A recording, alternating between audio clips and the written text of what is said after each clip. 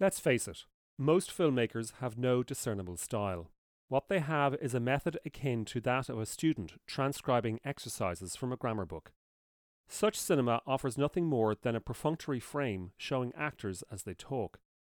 When the film cuts to another angle, we continue to see the actors talking, and you realise the footage has not been edited so much as simply joined together.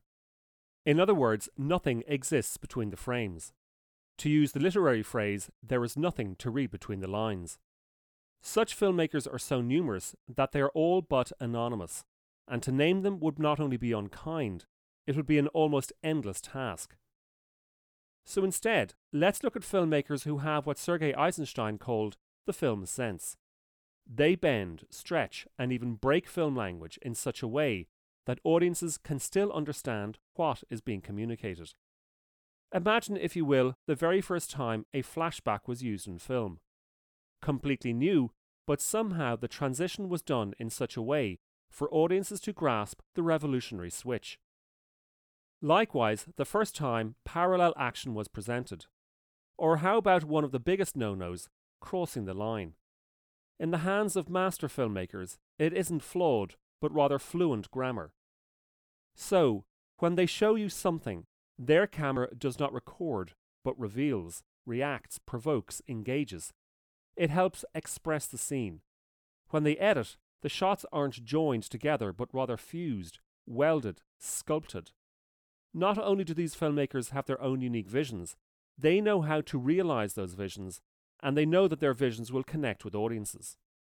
But while there are very few such filmmakers, even fewer are so in control of the medium that they can change their style from one film to the next. For instance, look at the films of Alejandro Iñárritu. As writer, director and producer, he exploded onto the screen some 14 years ago with his debut film Amores Perros. Set in Mexico City, it had 3 plot lines all intersecting in a car crash. Shot with an almost incessant handheld camera and a pared-down colour scheme that complements the naturalism of the cast performances, the movie won dozens of awards worldwide and bought Iñárritu American financing. His next picture, 21 Grams, which he made in the US, also had several intersecting plot lines, which he delivered in the same shooting and editing style. The same went for the acting. Only this time, Iñárritu added a non-linear structure, which was challenging to some because he did not signpost the shifts in the timeline. Instead, he just slipped into the past and then flipped back to the present. How many lives do we live? How many times do we die?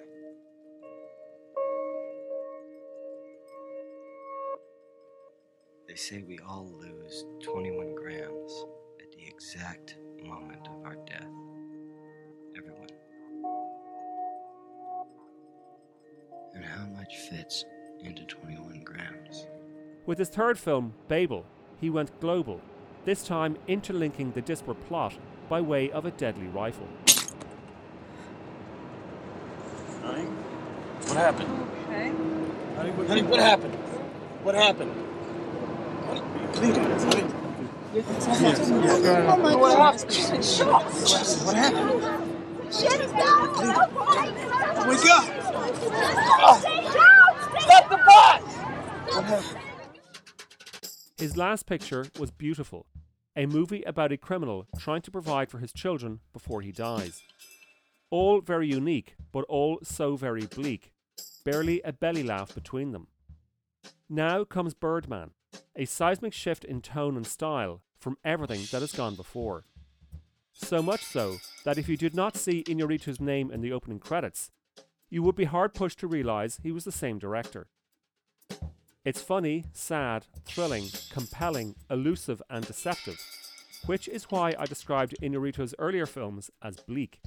Here he has given us an array of emotions, and the story flows rapidly and rapturously because of them. We don't have an actor. And if we cancel the first preview, the press is going to smell blood, and we can't afford to lose any more money at all. Okay, what do you think I should do? Well, we hired understudy. Let's use the understudy. No. Reagan, listen to me, please, for the love of God. Listen, our perfect dream actor is not going to knock on that door and go, "Hey, fellas, when do I start?" You know? Can I talk to you for a second? Yeah, what's up? Did you find another actor? No. Okay, well, Mike's available. He is? Mike who? I thought he was doing the thing. He was. He quit. Or got fired. Mike who? Which is it, quit or fire? Well, with the Mike, it's usually both. Mike fucking who? Shiner. Yes! Jake. Oh my gosh, how do you know Mike Shiner? We share a vagina. You think he'd want to do it? How do you know? Because he told me he wanted to do it. Jake, yes. Ask me if he sells tickets. Fine. Does he sell tickets? He sells a shitload of tickets. Okay. Now ask me if the theater critics love him. The theater critics love him. They want to spooge on him. Hey! Leslie, Right on his face. everything for a reason, right? Another thing that flows is the camera. It never stops moving, constantly following Regan Thompson, an actor who, just like Michael Keaton, who is portraying him, once starred in a comic book franchise, but who is now trying to relaunch himself creatively with a Broadway adaptation of Raymond Carver's What We Talk About When We Talk About Love. The script is witty and layered, with in-jokes and allusions to appearance and reality, and life imitating art, and social media distorting real life and connecting real lives. But throughout all this, you might wonder why, with the exception of a moment late in the film, where we are treated to a number of single images, did Iñárritu decide to shoot it all in one seemingly continuous shot. Perhaps it is to do with the way the film starts. Regan is meditating in his dressing room before he goes into the final rehearsal for his play. Actors often speak of staying in the moment, being emotionally present, and respectful to the integrity of now. For many actors, it is the only way to keep the event, the drama, the situation alive to the infinite and spontaneous possibilities of life. Likewise, Iñárritu keeps the camera moving in real time, 25 digital frames per second, keeping the moment in the now. And yet, the film only pretends to be shot in one single take. It is really only a series of shots fused together via meticulous planning and then digital manipulation. See what I mean about the appearance of reality? Compounding this is that while the images appear to run before us in real time, at several points the events leap forward in time, without any interference to the image. For instance, at one point in the film, Mike, played by Edward Norton, and Sam, played by Emma Stone, are engaged in a conversation backstage. We see them talking, and then the camera gently drifts away from them, and onto a view of the stage from high up in the wings. The camera tilts down, and while we hear the continuing conversation between Sam and Mike, we now see Mike on stage in the distance while the evening's show is being performed. The time within the plot has leapt forward, but all visual signs indicate that the real time we are witnessing is still going on at 25 frames per second. A quick aside about that. Jean-Luc Godard famously said that film is truth 24 times a second. And with that in mind, the way the opening credits are treated is very reminiscent of the way Godard did his opening credits for films such as Pierrot le Fou and Weekend. I love you. And I love Sam. I know. I really wish I wouldn't have videotaped your birth, though. Why? Guys, I just missed the moment. I don't have it. I should have just been there, the two of you. You know, just the three of us. But I wasn't. I wasn't even present in my own life, and now I don't have it. And I'm never gonna have it. You have Sam. Not really. I don't. I mean, she's. No. Listen, she's just going No. I through- get it. I understand. You know, she needed to have a dad. Instead, she got this guy who's a 3-day viral sensation. It is so pathetic. No, come on. There are more pathetic things than that. Yeah, like. That mustache. And that, I think, is one of the keys to opening another space in the film. Regan is talking with his former wife Sylvia, played by Amy Ryan, and the scene happens, as ever, in one continuous shot. The camera forever unblinking, capturing their every word and gesture. And yet, just as Regan said, it doesn't capture everything.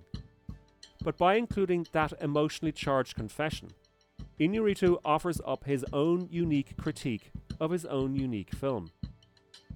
In a film set in a theatre, examining, amongst other things, artifice and disingenuousness, such sincerity comes as an unexpected and very pleasant surprise. Yet, nothing in this script is happenstance or a coincidence. For example, the play being performed is an adaptation of Raymond Carver's What We Talk About When We Talk About Love.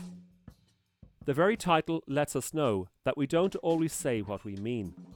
We dance around the issue, and in so doing, we invent things to camouflage our pain, our suffering, our hope, our love. And so we grow confused as to what is really being said. Things are no longer what they are, but what we say about them. In Regan's dressing room, he has a small note set into the side of his mirror which reads, "A thing is a thing, not what is said of that thing." Very Buddhist, which is why in the opening shot we see him levitating while he is meditating. So, in a way, the whole movie is about Regan's struggle to stop being what he says of himself, or what other people say of him, and to simply be. To be, or not to be. It's what we all seek, it's what we all crave, and when we achieve it, we slip those weights that so tie us down, and then we fly.